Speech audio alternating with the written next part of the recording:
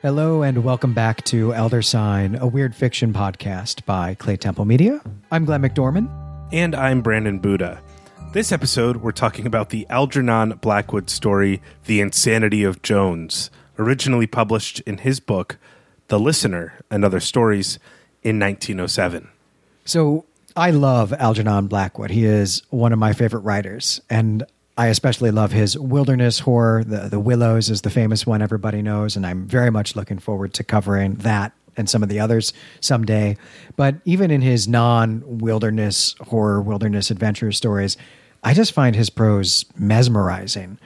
The Insanity of Jones is a gorgeously written story about workplace violence. It's about a man who goes to his job at his office and shoots the place up. He murders somebody there. And the combination of this horrific act that is becoming far too commonplace right in our own society, that combination with this gorgeous prose created a really disturbing effect for me. And in fact, it felt a lot like reading Lolita, right, where you get this florid prose that is describing monstrous deeds. Yeah, I absolutely agree with what you're saying, Glenn. The editor in me found some of his style to be infuriating. There are paragraphs that he summarizes in the first sentence of a new paragraph, and this whole story has this very odd sort of circular style to it, where the information is constantly folding back in on itself. And that felt like padding to me in terms of word count. But even though that bothered me on a certain stylistic level, I could not stop thinking about this story or wanting to reread it. It is beautiful, and there are incredible ideas at play in the story, and the way he obscures information or remains within and plays with the subjective and objective view of things, I just think is incredible. I also love this story, and I'm excited for us to talk about it. That style that you're talking about there is, I think, something that we'll want to get to in the discussion. In fact, I have craft as our first topic to tackle when we get to the discussion. But before we do that, I think we need to get through the recap. So let's jump into it. Definitely. Well, this story is split into 3 chapters, so we'll do the recap in those sections. The first chapter is obviously chapter 1, which begins by telling us a little bit about the kind of world Jones inhabits. There are, in a sense, 2 worlds. One is the world of form and appearances, superficial world. The other is the world of causes, hidden behind doors of the imagination, left half ajar, that most people are content to hurry past. But John Jones is not such a man. He is a man who is capable of journeying across the shifting frontier of the world of hidden causes. And it is his story about this journey that we are about to hear. Jones can see past the facade that covers the sham appearance of reality. Measurements of space and time, both created by man, are arbitrary nonsense. Jones believes that he straddles the borderland to the other region, where ancient memories lay open to the sight, and where the forces behind human life stand plainly revealed. Jones can just make out, from his position, the hidden springs at the very heart of the world. The opening paragraphs of this story are incredibly dense, both in terms of the prose style, but also in terms of the content and even in some sense, the world building that Blackwood does. The story opens very much like Poe's The Murders in the Rue Morgue did, with a contentious observation about the world and then a transition into the story. The opening line here is, "Adventures come to the adventurous, and mysterious things fall in the way of those who, with wonder and imagination," and then it goes on for about a paragraph before we get a full stop at the end of it. But when Poe does this, his story was set up as an offering of evidence to support a claim about how the world works. But I think for Blackwood, this transition from the observation to the story is much more subtle and more artful. So in my mind, Poe almost seemed like he was having to slip a story into an article about psychology. Like he had to convince people to read a work of fiction or trick them into it. But Blackwood is using this preamble to establish a premise and a mood for the story, and it flows a lot better. So right off the bat, I'm hooked by this in ways that I don't think I quite was for The Murders in the Rue Morgue, no matter how much I love that story. Blackwood isn't trying to convince us of anything in this opening. He's just stating the premises that the story then will follow from. And everything is tied together. The opening paragraph about the types of worlds that exist flow right into the type of man that Jones is, which flows a little bit more into his life. So that's a great observation. And I, too, felt that there was a sort of Poe element at play in the beginning of this story. I also love how artfully Blackwood integrates this premise throughout the whole first chapter that set up what's a great second and third act of this story. He constantly is returning to this and giving us evidence for it, rather than giving us 5 pages of dense imitation of Kant, followed by mystery that is solved by the fact that an orangutan has escaped and is trying to imitate people. This is just a much more real story. I really think there's a lot of art at play in what Blackwood is doing. Well, before we get into the plot of this story, before Blackwood gets into the plot of this story, he presents Jones to us as someone in the midst of, a metaphysical crisis. And he thinks that the world as observed is a sham. As you said, Brandon, it's arbitrary nonsense. It's a clumsy representation of another world. And that other world is more real, and it exists behind the curtain of our observable world. And this is an old idea, right? For Plato, this was called the theory of forms, this idea that there is a realm of existence made up of the perfect ideal forms of things. But this version that Jones is imagining, I think, is much more sinister than the Platonic ideal. It's a lot more like the Matrix, I think, and we see this in this description that he gives of the vision of St. Paul's quivering and melting away. Though I want to be clear that that's not at all where this story is going, but it's really evocative to me, and it is an intense kind of midlife crisis. It's not necessary. It's not just a midlife crisis of not really feeling happy with the life choices he's made. He's not sure that reality is real. Yeah, and I'll just say one more thing that we learn about Jones here at the opening, which is that he's not interested in discovery. So he does know in the very core of his being that this observable world is a sham, but he doesn't want to study this insight that he has. He doesn't want to share this knowledge with other people. He has no interest at all in being a philosopher or a physicist. He's not trying to understand the world, and he doesn't even want to talk to other people about his perceptions and his observations. And the result of this is that he is alone in his existence. He's utterly alone in a world he thinks is not actually real. He's totally isolated himself through a series of really his own choices, and his beliefs help justify his isolation to himself. He has a real sort of superiority complex to the people around him, and that's evidenced by the fact that he's just so bored by his day job, which is as a clerk at a fire insurance office. And he knows he's a good worker, and he keeps up appearances, but deep down, this knowledge that he has of the secrets of the world make him believe he's better than all of the other, office drones, which is not a phrase Blackwood would use, but it's really what he's describing that he works with. By all appearances, Jones is just like the other workers. Maybe he's more competent, but in his mind, and because it's never challenged, he's able to cling to this belief of being a detached observer who in another world would have been a king. And this is not a psychology that's unfamiliar, I think, to many of us today, if we encounter it in the workplace or in the world.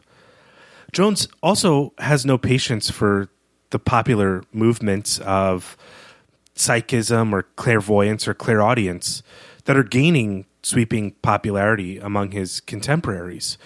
This is, as you said, Glenn, he has no use for the casual interest that people show towards cheap occultism, as he calls it.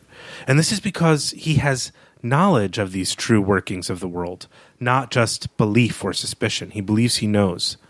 John Enderby Jones, as he is fully named, knows that he is an inheritor of a long series of past lives.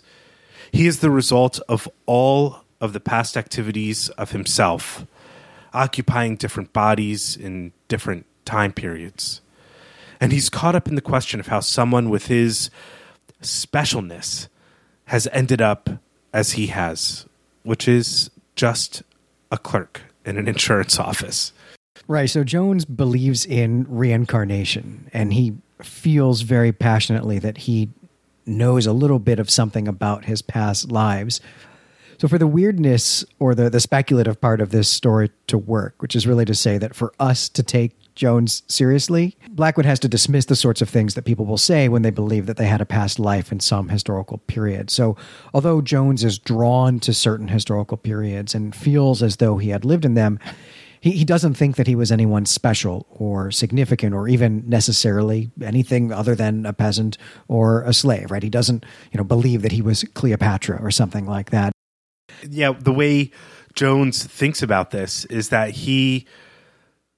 all of his past selves were unremarkable in the sense of worldly success and accomplishment. What makes him remarkable is his ability to have the insight of his past lives, to know the truth about the hidden workings of the world.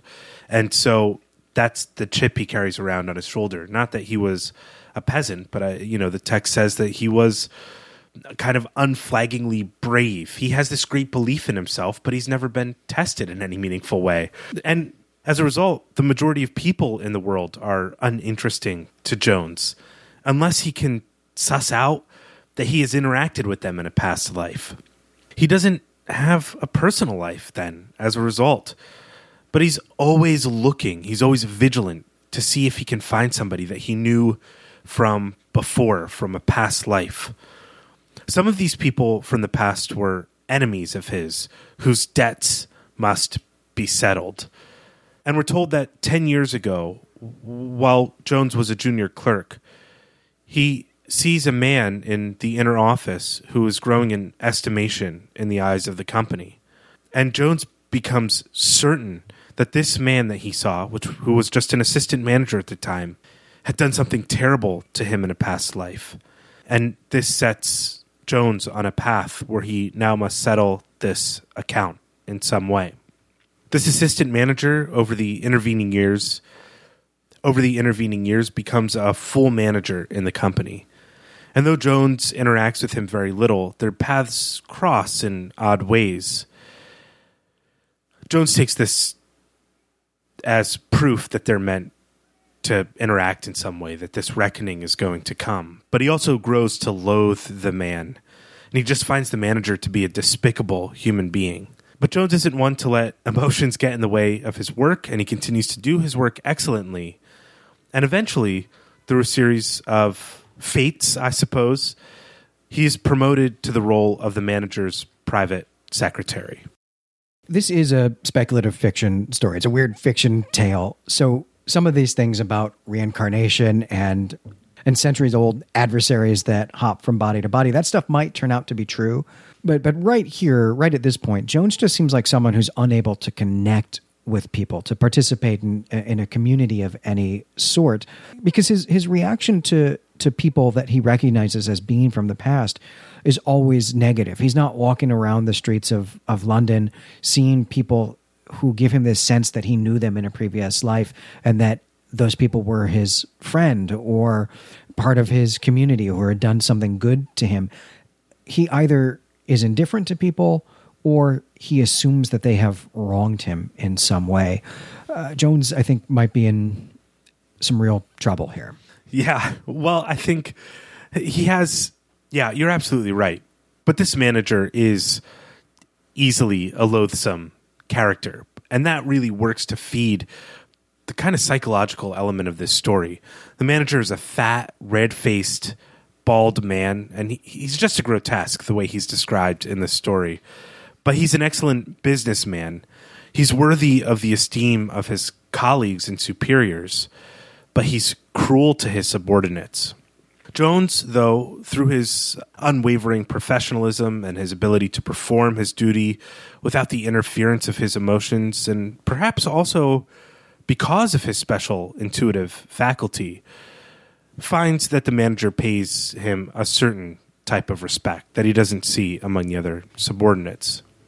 And as these two men continue to work together, two changes take shape in Jones. The first is that Jones begins to have evil dreams in which he's tormented by a tall, thin man from a past age. The other change that takes place, Blackwood says, is harder to describe. But it's that he discovers that a part of him has been asleep, almost another personality entirely, and that it's beginning to awaken. And that part of himself has fixed its attention on the manager. And that's the end of chapter 1. This is both a creepy and an enticing chapter break here. I want to turn the page. I want to know what's going to happen next, but I'm almost afraid to, because it so clearly is not going to lead to any kind of happy ending. It certainly doesn't. But chapter 2 opens with a description of Jones's life outside of work. At work, as we've said, he keeps himself busy. But once he leaves, he returns to the other region that occupies his mind, where he's described as an old inhabitant and a rightful denizen. This other personality that awoken inside him in the last chapter, and his own personality, his own sense of self, has begun to fully separate. There's the Jones of the fire insurance office and the Jones of the mysteries now, and the two never meet. Jones of the mysteries often spends his evenings in a trance in his apartment or wandering the streets, and he feels encumbered by the physical demands of his body. However, one cannot keep these things separate for long, and Jones experiences something that brings the mystery Jones into the forefront during the working day. The manager had been absolutely vicious to Jones. He berated and humiliated him to the point where even the good old fire insurance office Jones nearly speaks up and defends himself to the boss. When the manager turns on Jones, Jones feels he sees him truly for the first time, and that mystery Jones rises up and provides a vision. And it's revealed to Jones that the manager is the evil man from his dreams. And Jones knows that retribution is near. We've all probably worked a job that we didn't like very much and just wanted to go home and not be at work and find some kind of escape.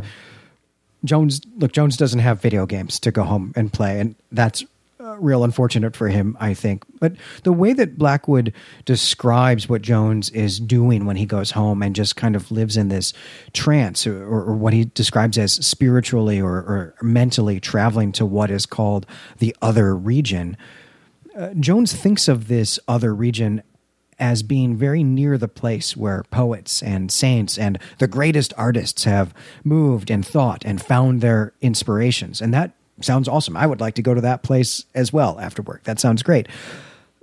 But we've already seen that something sinister is going on here, and that's how this section that you've just narrated even ends, right? So the existence of, or the belief in this other world, even though he thinks it's this beautiful place, isn't helping Jones in any way. It's actually making him hateful, and this revenge seems to be the only feeling that he's able to have in the real world. This is not unwinding from work. This is a real disturbing and dangerous form of escapism.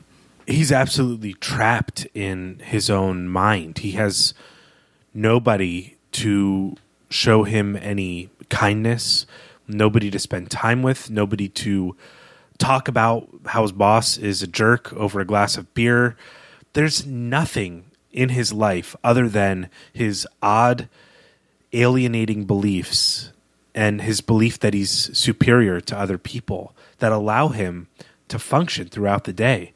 And I mean, this story is about a person who is just entirely isolated, and the world has turned cancerous for them. And it's very, very dark in reality, what we're seeing.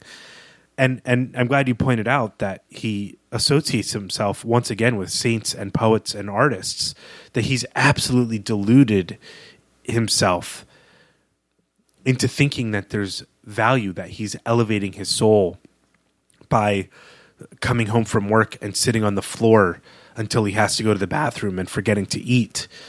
That he's believing that this is better than being around, the sheep that believe that psychism and clairvoyance is real, even people who would share his interests. It's a dark, dark image of a human being.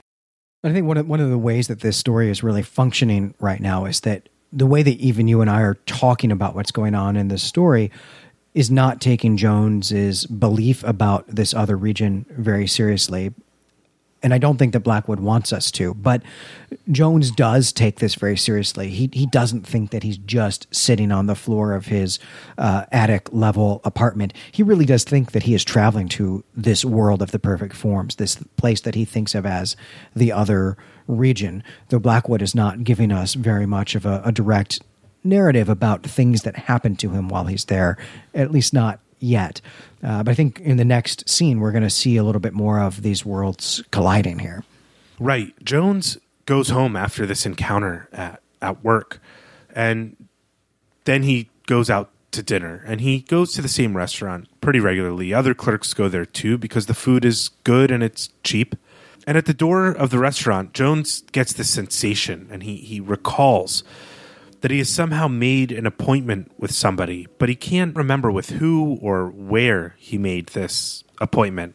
And so he goes into the restaurant, but the nagging feeling persists, and it grows. And suddenly he's aware that the person he is to be meeting is waiting for him at the restaurant. So he looks around, and he sees a man in a corner seat in the restaurant, and is immediately certain that the man is waiting for him. Jones experiences a flash of recognition and senses that he knows this man from years past. And indeed, it is the elderly clerk who had occupied the desk next to his when he started at the insurance company. A man who had shown him some kindness and empathy. That man's name was Thorpe, and he's been dead for 5 years. Jones joins Thorpe at the table. Thorpe reminds Jones that they made the appointment in the other region, this world of dreams or forms. Jones and Thorpe sit together, talking for a little while. But eventually the waiter comes up and whispers something to Jones. And Jones realizes that the whole restaurant is looking at them, so the men leave. Blackwood doesn't say anything explicit here, but I think what we're meant to infer is that everyone is looking at him and whispering and laughing a little bit because Jones is talking to himself. Basically, it's the exact plot of Fight Club. He thinks there's another person there, but it's actually just him the whole time. Right, yeah, absolutely. It's obvious that Blackwood wants us to believe that Jones is by himself in the restaurant. But what I love about what Blackwood does is he never drops Jones' perspective that there's something wrong with everybody else, and he's the one that's okay. He just met a friend, maybe the only friend he's ever had, the person who showed him kindness 5 years ago or more. And I just think Blackwood's handling of this is exceptional. The men wander the streets, and Jones somehow knows where they're headed, though he doesn't know the destination. They travel a long way to a remote part of London, and eventually Jones begins to see the world as it truly is. He finally pierces the veil. Thorpe moves beside Jones without a sound. Eventually, the men are standing alone in a lonely lane, and Thorpe removes his coat and his false beard and explains to Jones that he has come out of the past to repay an old debt, an old kindness that Jones had paid him once, long ago. Jones needs help, and Thorpe is there to guide him. What's crazy to me about this, as an aside, is that just a few paragraphs ago, we get this idea of Thorpe being kind to Jones. He's an older worker, maybe has been a clerk for a long time, knows the ropes, knows what it's like, takes him under his wings. And the way Jones approaches this is that in a past life, he must have done something great to this person to deserve it. Jones's sense of human relationships and even causality is not quite right here at this moment. Something else I thought was interesting about their walk, they walk north from the Tower of London, and as they're walking, they travel to this other region. And what's interesting to me about this is that the other region appears very much like an agrarian sector of early modern London. Like it's rooted in historical London. It doesn't actually seem to be this land of poets and saints that he described, just 5 pages previously. Right. I think Jones is just grasping at what he knows in his imagination to make the world up.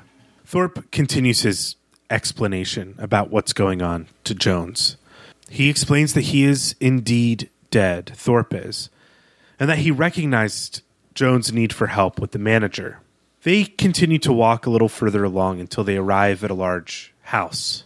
The house was standing, gaunt and lonely, in the shadows at the edge of a wood.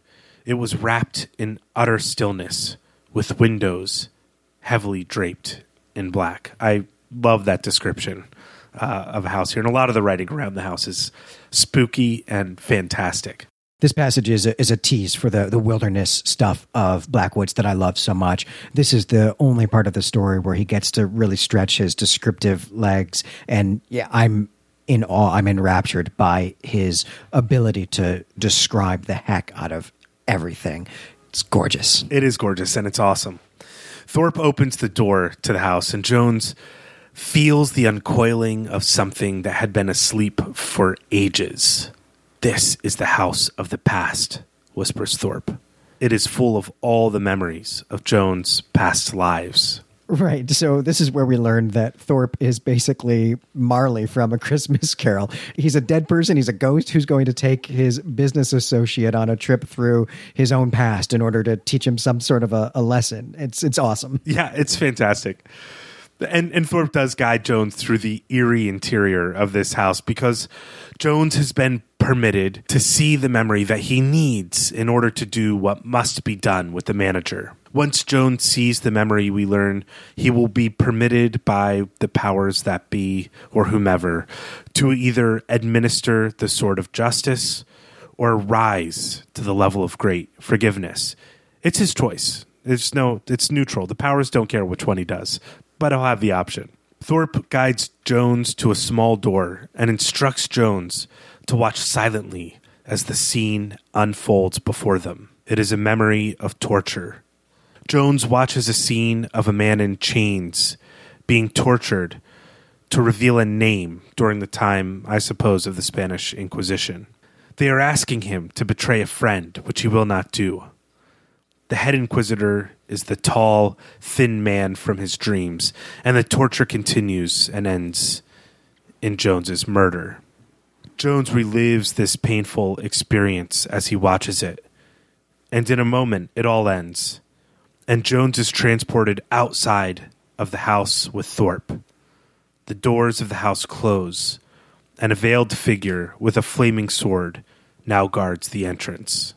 Thorpe explains the memory to Jones. The head torturer is the manager, and the friend that Jones did not betray is none other than Thorpe himself. Jones notes that it must have been a powerful force that brought them all together once again in this present life. And he asks Thorpe what he should do. Thorpe repeats what he said before. He can punish or forgive. Jones shivers and shakes and discovers that he is home in his cold rooms. He had fallen asleep in his armchair without even removing his office coat, and he's ravenously hungry because he hasn't eaten. Well, he got kicked out of the restaurant for talking to himself before he got a chance to eat anything, so of course he's hungry. There's, as you point out, Brandon, there's a very interesting notion of justice and forgiveness in this scene, and I think we're going to spend much of the discussion unpacking that. I want to go back to this memory that he has of the Spanish Inquisition around 1500. This past incarnation of the manager as the torturer must be a priest. He must be a Dominican friar.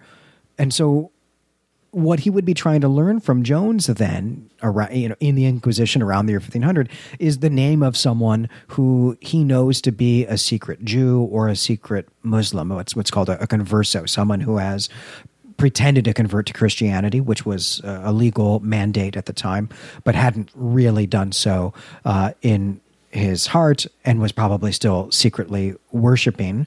And so it may also be that Jones here in this past life is also a secret Jew or a Muslim, and that this manager figure is trying to learn the name of the person who leads their worship services or something. This is not actually going to come back in the story, and I'm not quite certain what to do with this, or if Blackwood even really wanted us to be thinking in that much detail about this. I suppose Blackwood wasn't really writing this story for someone who's just about to be teaching this in class in the next semester. Right. I don't know that Blackwood has done enough sort of world building around Jones for us to even make the claim if Jones even knows what he's looking at in this past life.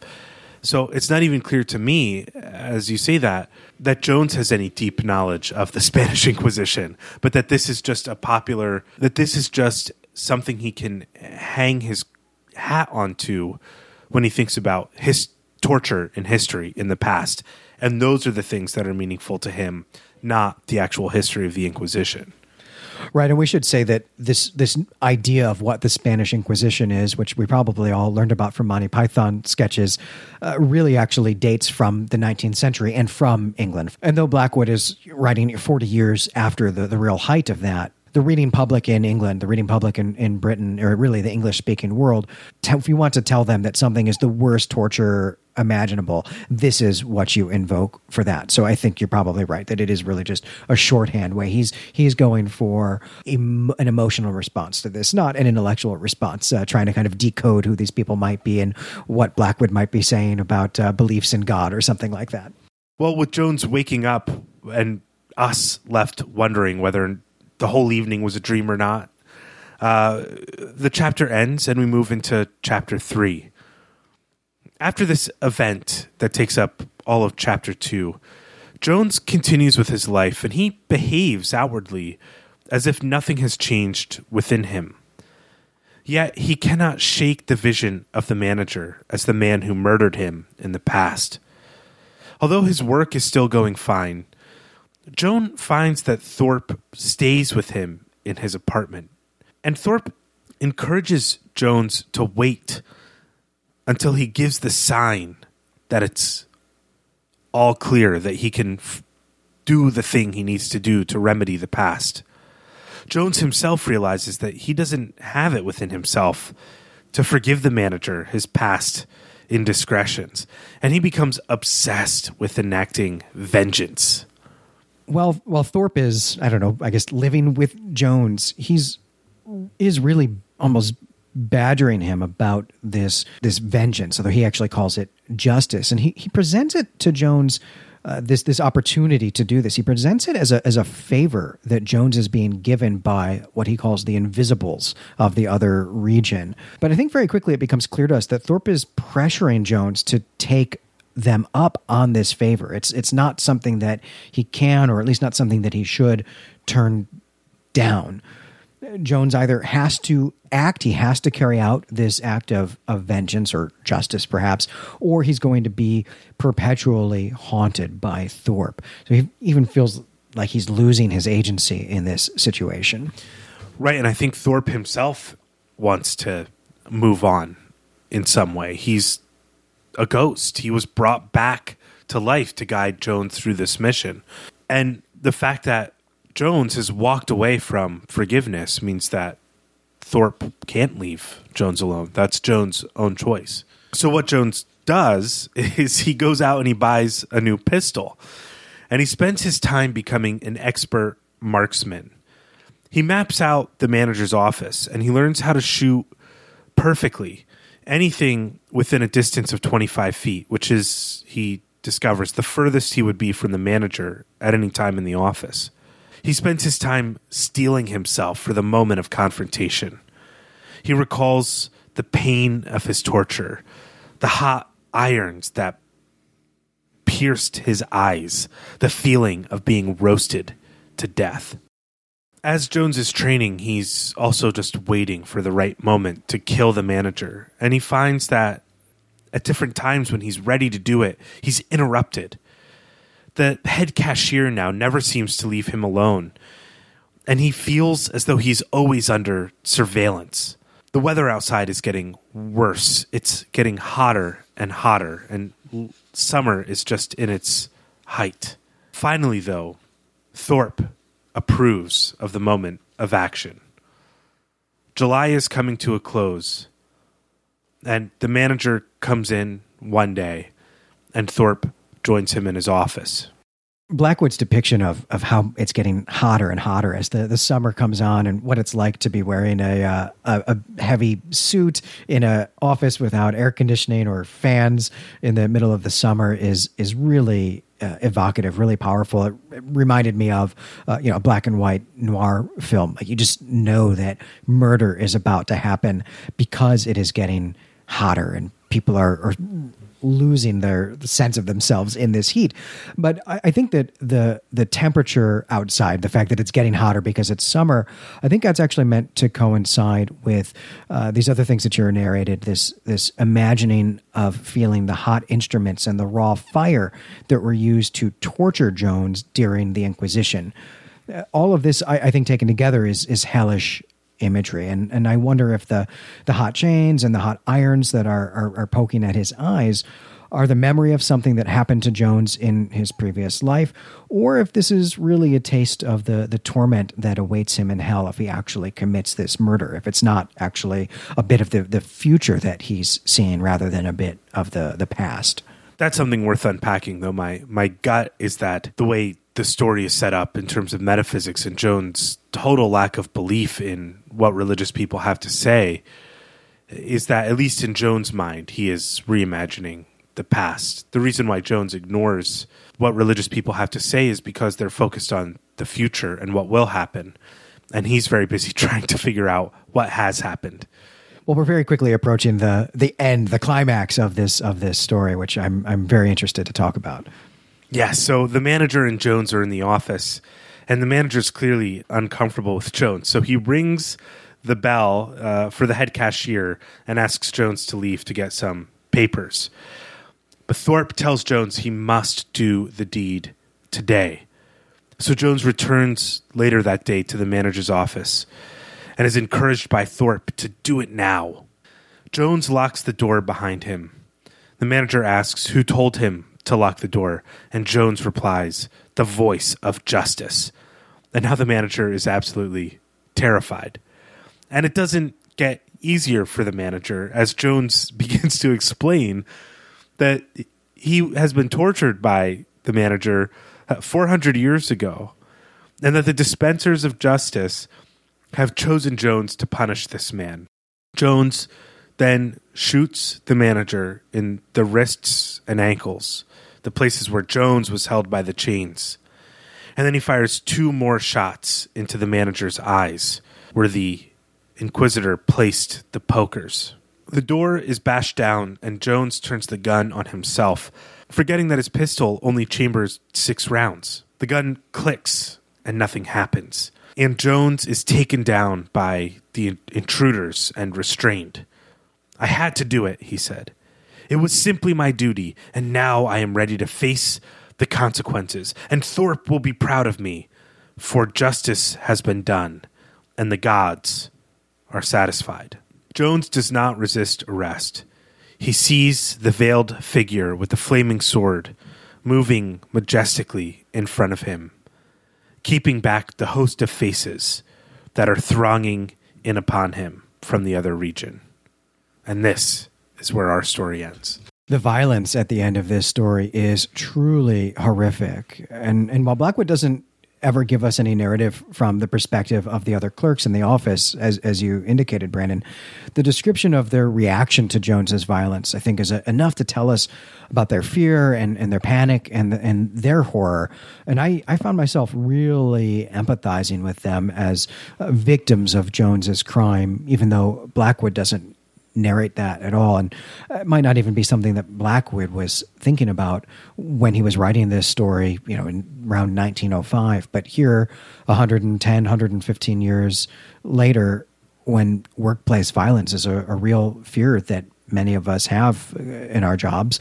I work at a university, so this is, in fact, something that I think about the first day of every semester when I have new classrooms, is knowing how I'm going to get students to safety if this were to happen there. Because of that, because we're primed in some way to be imagining those situations, this description here at the end really resonated with me in an extremely powerful way. And so I think the first thing that I just want to talk about as we transition into the discussion, Brandon, is what was your response to this?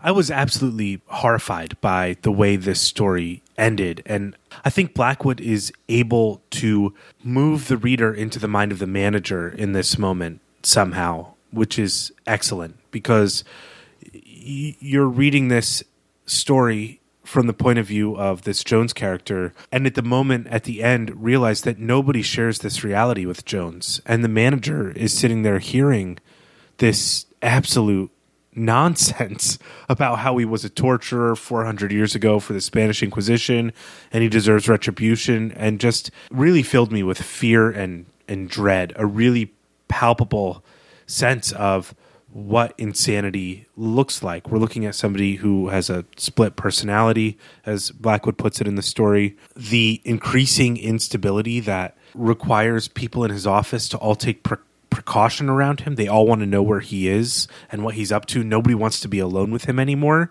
He's become this terrifying figure. And I know they didn't have a modern HR department back then, but they don't seem to fire him. He's not doing anything that requires firing. But he's becoming increasingly unhinged, and I think people are beginning to notice. And I think there's real fear that Blackwood pumps into the end of the story that comes across very well. And it's just absolutely horrifying. It's dreadful. It's masterful. He clearly knows his craft and how to tell us this story from a single and very narrow point of view, just from the protagonist's point of view and deep in his own mindset, but yet somehow can still show us rather than tell us what this story must look like from the perspective of these other people. Blackwood never tells us that people in the office are shunning him or are afraid to be alone with him because he's a weirdo. He's someone who is really off-putting to them, but we see it. He shows that to us without ever having to point it out or spell it out, that he is completely antisocial and that this makes people uncomfortable. This is really awesome craft at work here. But I think that something that people will often point to in Blackwood is that he writes a lot. He uses a lot of words to tell his story, more words than perhaps another writer might use. And so, Brandon, I did also want to ask you how you responded to the, effluviant prose here. Was it too much? Did it work for you? How might you have edited this story if it was, coming across your hypothetical desk as the editor of a weird fiction magazine today? As I said in the beginning, I think there are choices made by Blackwood that an editor could easily remove and do no harm to the story. Like I said, he repeats himself in different terms over and over again, and it doesn't necessarily shed new light. He could say the thing he means to say once and get the same reaction. There are probably 200 words that could go in this story without doing harm to the story in any way and still have the same exact response and result. So while you can't deny the effect that this story has on you as a reader, its conceptual brilliance, its beautiful prose, it does still need an editor with a good eye to trim it down a little bit, I think, and it wouldn't do any harm to what Blackwood has put together.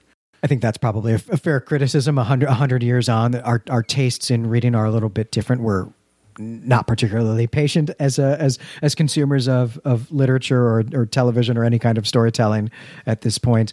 And I do think that Blackwood takes a long time really getting to something actually going on in the story, that he's building up the mood of the piece and a little too much perhaps of the setting and even maybe the mindset of Jones before we get into the action. That said, I absolutely adore this story and I'm happy with it the way it is. Well, I'm going to look forward to getting into some of his other types of stories, his wilderness stories. He's also huge writer of occult detective stories and see if maybe this type of writing works better in some of those subgenres.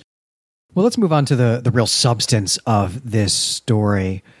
The story is called The Insanity of Jones, but it is subtitled A Study in Reincarnation. And so I think at its core, one of the things that Blackwood is wanting us to do, or is asking us to do with this story, is to decide for ourselves, or to ask if Jones is a person who is insane, if all of this is just in his head, or if this business with the other region and reincarnation is real, is something that is actually happening. I don't know, maybe a way to think about it is, if we were to narrate this story from outside of Jones's perspective, how would we do that? I think if we were to narrate this story from the outside, it would be a very boring story. The only way to tell a story like this with a character like this is through their own interiority, because by all accounts, he's just like everybody else around him. He goes to work, he eats, he doesn't make a fuss, he does a good job. He's boring. He's uninteresting. He's a bad character. If you're just looking at him from the outside, you'd judge him the same way that he judges all of the other people he works with in his office, that he doesn't get to know, that he doesn't believe have interiority in the same way that he does. So I think that's a great decision on Blackwood's part to tell the story in this way. I think we're looking at a character here who feels as though they were never able to fully reveal their greatness. Somebody that's maybe akin to like a mall ninja, so who buys all the gear and has it, but like, what are they training for? What's it for? Somebody who feels this as a real sense of despair about why they're continuing to go to work, about what it's going to get them, feel that they missed their opportunity to be great in some way. And even in his own fantasies isn't great. I must have always been a peasant or a lowly person, because why else would I end up a clerk in an insurance shop? So I think Jones does have some real mental health issues. He's got a real crisis on his hands. And when he sees this person, this assistant manager that becomes the manager, receive acclamation, affirmation, praise from all the people above him in his company, he's filled with envy and rage. And the way he processes it is to say that this person has wronged me in the past. And in a weird way, I think his obsession with this person, as it forms over 10 years, catches that person's attention. Because he's good at his job, he rises along with this manager. And he's subject to the abuse from the manager as well, which only justifies his delusions. You could imagine, though the manager is murdered unjustly in this story, you could imagine that if the manager had turned out to be of great character, turned out to be kind and supportive and empathetic to Jones, the same way Jones perceives Thorpe as being, his fantasy about the manager would be about how he must have helped the manager in his past life, and his own sense of self-sacrifice has elevated this person to the next level above him. And there wouldn't be a problem of justice in the story that he needs to bring into account. Well, I guess what I mean when I say what we might do if we were going to narrate this story from outside of Jones's perspective is to get away from the ambiguity. I mean, the reason this story works so well, what makes this story so great, is that it is in Jones's perspective. So we don't know if this other region and the Invisibles are real, or if they are just in Jones's mind. The contrasting title and subtitle of the story calls that into question. There's not a label that we can give to this story that definitively answers it. So I guess when I was asking us to think about how we might narrate that, I mean, I think you looked at what the story would look like from the perspective of someone else who works in the office. But we could write this story with all the elements that are in here from Blackwood as an urban fantasy story, if we're writing it from a third-person omniscient perspective rather than a third-person limited perspective, where we get some narrative that is about Jones and things Jones is doing, but then we could also have narrative from the ghost of Thorpe, where we know the ghost of Thorpe is a real character because we're getting the narrative from his perspective. We could, in fact, meet some of these invisibles hanging out in their cool garden with the veiled figures, having a conversation about what justice is and how it works, and maybe they should give it to Jones or not. But we don't get that, and that's how this story works. So I guess I wanted to think about it in those terms, really as a way of kind of pinning down, do we think that those elements of the story are real, or if this really is just in Jones's mind? I mean, I think it's clear that you don't think this is a study in reincarnation. You think this is a story about the insanity of Jones. Is that a fair assessment? That is a fair assessment. Well, I'm certainly not going to advocate for this being a study in reincarnation, but I would be interested to hear what listeners have to think about this if there's someone who does want to champion that reading of the text. I'm actually going to skirt this issue altogether and offer what I think of as being a third possibility here, which I think is hinted at in part 3. And this third option is that what's actually going on in the story is that Jones has been caught in a supernatural battle for his soul between the forces of good and evil, or God and the devil, if you will, and that this is maybe a weird fiction adaptation of Job or any number of medieval saints' lives, because Jones is presented with the choice here of forgiveness or vengeance, and his choice is going to determine whether God or the devil gets his soul in my reading. And in this scheme, then, Thorpe is actually the devil who is tricking Jones, who is trying to get him to make this bad choice. And that's where I think that this hellish imagery with the hot weather and the fire and the hot pokers, to me, I think that's where that comes in. I suspect you're going to think that's an insane reading as well, and I'm looking forward to hearing it.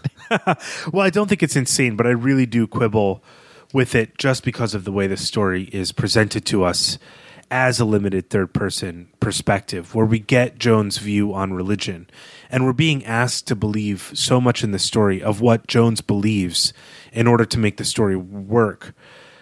And perhaps Blackwood is doing something by there being a conflict between what we believe about religion, perhaps when the story is written and what Jones believes. But the fact that we're so close to Jones and that he has no interest in what will happen to his soul because he knows it'll just be reincarnated, his interest in it is in what has happened. That to me, that doesn't read as anything that would interest Jones, who is our guide through this world. That he wouldn't be interested in whether there was a fight for his soul, whether the God would claim it or the devil would claim it. Well, let me just elaborate a little bit more on this. And I agree with you, because it's clearly not the central conflict of the story. And it's actually not maybe much of a conflict at all. But there is this interesting element in the story about justice and forgiveness and mercy and pity that is raised. And we get this conversation in the House of the Past between Jones and Thorpe, when Jones says, well, why did I see this? Why did you show me this vision? And Thorpe says, for the purpose of justice, which sometimes is entrusted to the hands of those who suffered and were strong. One wrong cannot be put right by another wrong, but your life has been so worthy that the opportunity is given to you. And he says, you may punish, or if you can rise to the level of a great forgiveness, you can do that. I mean, this is a pretty grotesque notion of what justice is, as a special gift that the powers that be, the invisibles, will grant a person when he's suffered a lot. And Thorpe tells Jones that he's been given permission to murder because he's suffered torture in this previous life. And then he almost taunts him with the notion of forgiveness as an afterthought. So I don't know, to me that felt like it was something of a trick, that part of the deal between God and the devil, or good, the forces of good and evil here, are that Jones has to be presented with all the options, and that Thorpe is doing that to the letter of the law, the letter of the rule, but not presenting each case in a balanced way or equitably. Right. I think it's just so important that all of this vision this experience for Jones comes after he is so belittled at the office. And that is maybe the most important fact of the book. This is somebody who experienced humiliation and is now having a vengeance fantasy about it. So if we look at the definition of justice, the simple definition, which is just to give a person their due, then that definition of justice is not presented here, because what is due to the manager who doesn't remember his past life? This is a real problem. Is the person who commits a crime but then is an amnesiac the same person who committed the crime? Is that the person who committed the crime, right? It's a challenging question. So how can you hold somebody accountable for an act they don't remember in a life they would never claim to have lived? It's not a coherent question. And what are they due as a result of it? Are they due some sort of punishment? Is you enacting the punishment as a moral agent the best way to get justice, or is that revenge? So, as I was reading this story, I kind of read the offer for forgiveness as kind of the one Thorpe was rooting for, but you read it kind of in the complete opposite sense, that Thorpe is really pushing for vengeance, though masked in the language of justice. But I think we know that there's no way Jones can forgive the manager for belittling him so deeply, and so he's justifying his murder. I don't think justice is possible. Forgiveness is often the only option. And that's why the language of debts is used so heavily here, and accounts, because that is actually the language for forgiveness, is an accounting sort of language. It is saying, you don't owe me that back, or there's a letting go of what is owed or what is due. So justice is really a balancing of accounts. Forgiveness is a clearing of the account. And so I don't think justice is possible in this story. The only action he should have taken was to clear the account. But he's plagued by his past, and he's unable to process it except in this fantasy world he's created. And certainly the notion of accounts and balancing accounts, keeping track of things, and particularly ledgers. I mean, that's the business that he's doing as a clerk in this insurance office. So that's a part of the reality of both of these worlds that he inhabits, our real world and then this other region. I do want to point out one more thing before we move on to our last topic, which is that I don't know that we actually said this at all in the recap or in our conversation up to this point, but Jones does work specifically in a fire insurance company. So again, we have fire having something to do with what's going on in this story. And to me, I just don't think I can see all this fire imagery and not think that something is going on here with hell or the devil. I know it's not a particularly compelling argument, that I don't have real great evidence from the text, but it is gnawing at me. It's been gnawing at me really since my first reading of the story this week. So I would love to hear what listeners might have to say about it. Yeah, me too. I think it's a great reading, but if it's there, it's underbaked, and it's Blackwood's problem as a writer, maybe not your problem as a reader. Well, now that you have teased our upcoming podcast series on the Great British Baking Show, let's talk about the last thing that I want to do here, which is to look at this question of forgiveness and justice as it relates to Blackwood's own life, to Blackwood's biography. And this is something that I took from a note that the great weird fiction scholar S.T. Joshi has in the Penguin Classics edition of Blackwood's stories that I read this out of. And there, Joshi connects this story to an episode in Blackwood's autobiography. It's a text that he wrote. There's an incident about his relationship with his roommate when Blackwood lived in New York City as a reporter.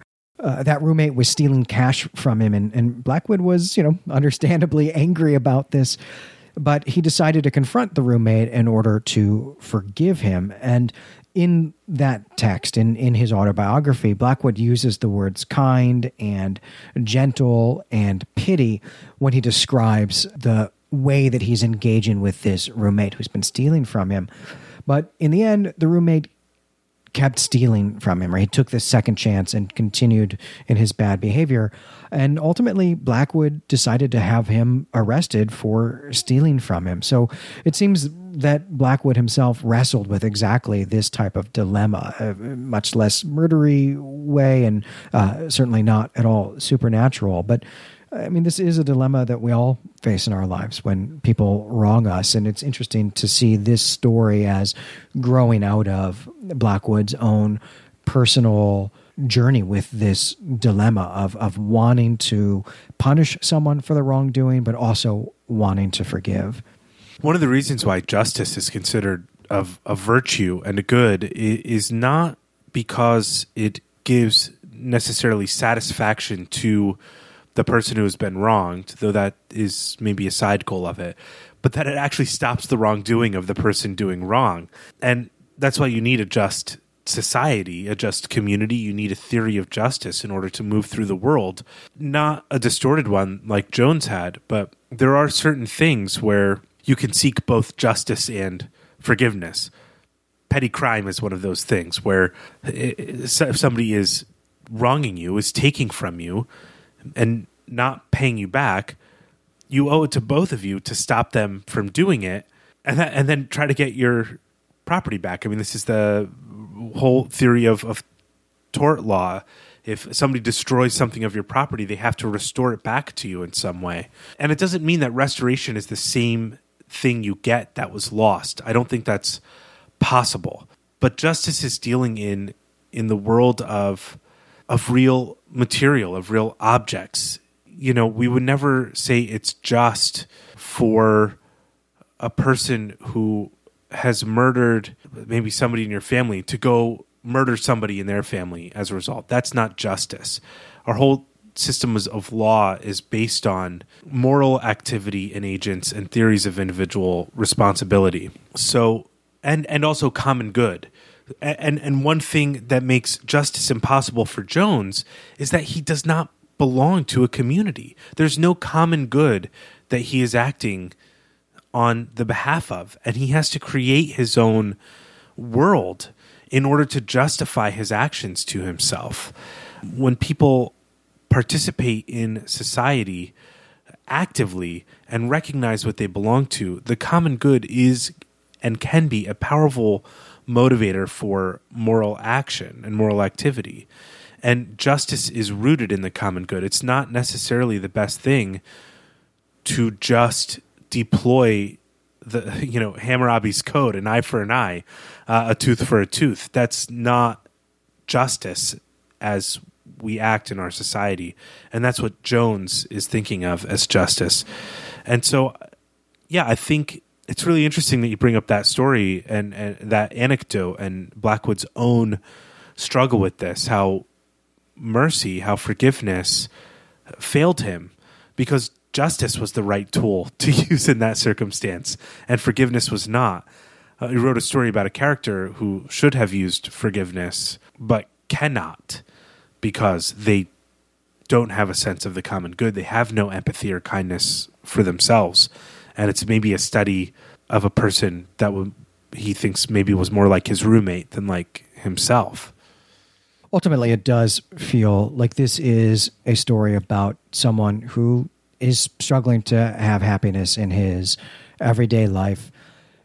And rather than own up to that, rather than take some responsibility or some agency about that, begins innocuously to construct a sort of fantasy where this real world that is so miserable is not the actual world. There's this better place and I have special access to it because even though I don't have any friends and I'm stuck in this miserable job, there's still something great and special about me. I don't know if that's a healthy way to cope with that or not, but it's certainly not a malign way to cope with it. But I think what we see in this story is a transformation into this escapism becoming a real problem, this break with reality becoming a real problem where feeling persecuted, feeling anger, these become things that Jones can't deal with in a productive way or even a rational way because he's lost a sense of what is real and what isn't. And ultimately, it's a real tragic story. It's also a real tragic story about a society that doesn't have mental health at all in any real way to speak of. Right, and it's oddly prescient because I think that is the world a lot of people live in, where it's easy to escape and to distract yourself and to increasingly only go to work or to make money in order to exist in your fantasy world. We just put a name on it. the internet, where people Right. can do anything. And it's all activity that is unembodied. It's disembodied activity. And that's part of the problem. Here we have the same type of character who feels encumbered by his body, who doesn't pay attention to his body, and only takes action in his mind. And that is a real illness. Action belongs in the world. Your action should impact material ends. And he acts in his mind so much to the point that he dissociates and justifies his vicious and violent actions in the world. And it's a story that describes the psychology, I think, of a great many people today. So it's a haunting story. Haunting, strangely prescient. I mean, these are great labels you've just given this story. And I would like to just add heartbreaking to that list of labels. But I think on that note, although I think we could probably keep talking about this story for quite a while, that's going to do it for this episode. I'm Glenn McDorman. And I'm Brandon Buddha. You can find us and our other creative projects at claytemplemedia.com. Head on over to the Clay Temple Forum and let us know what you thought of this story, how you think that this might relate to the contemporary world. Also, come let us know if you think that the other region is actually a real place, that Brandon and I have totally misread this story. I would really love to hear an argument in favor of that. Next time, we'll be reading The Planet of the Dead by Clark Ashton Smith. But until then, we greet you and say farewell.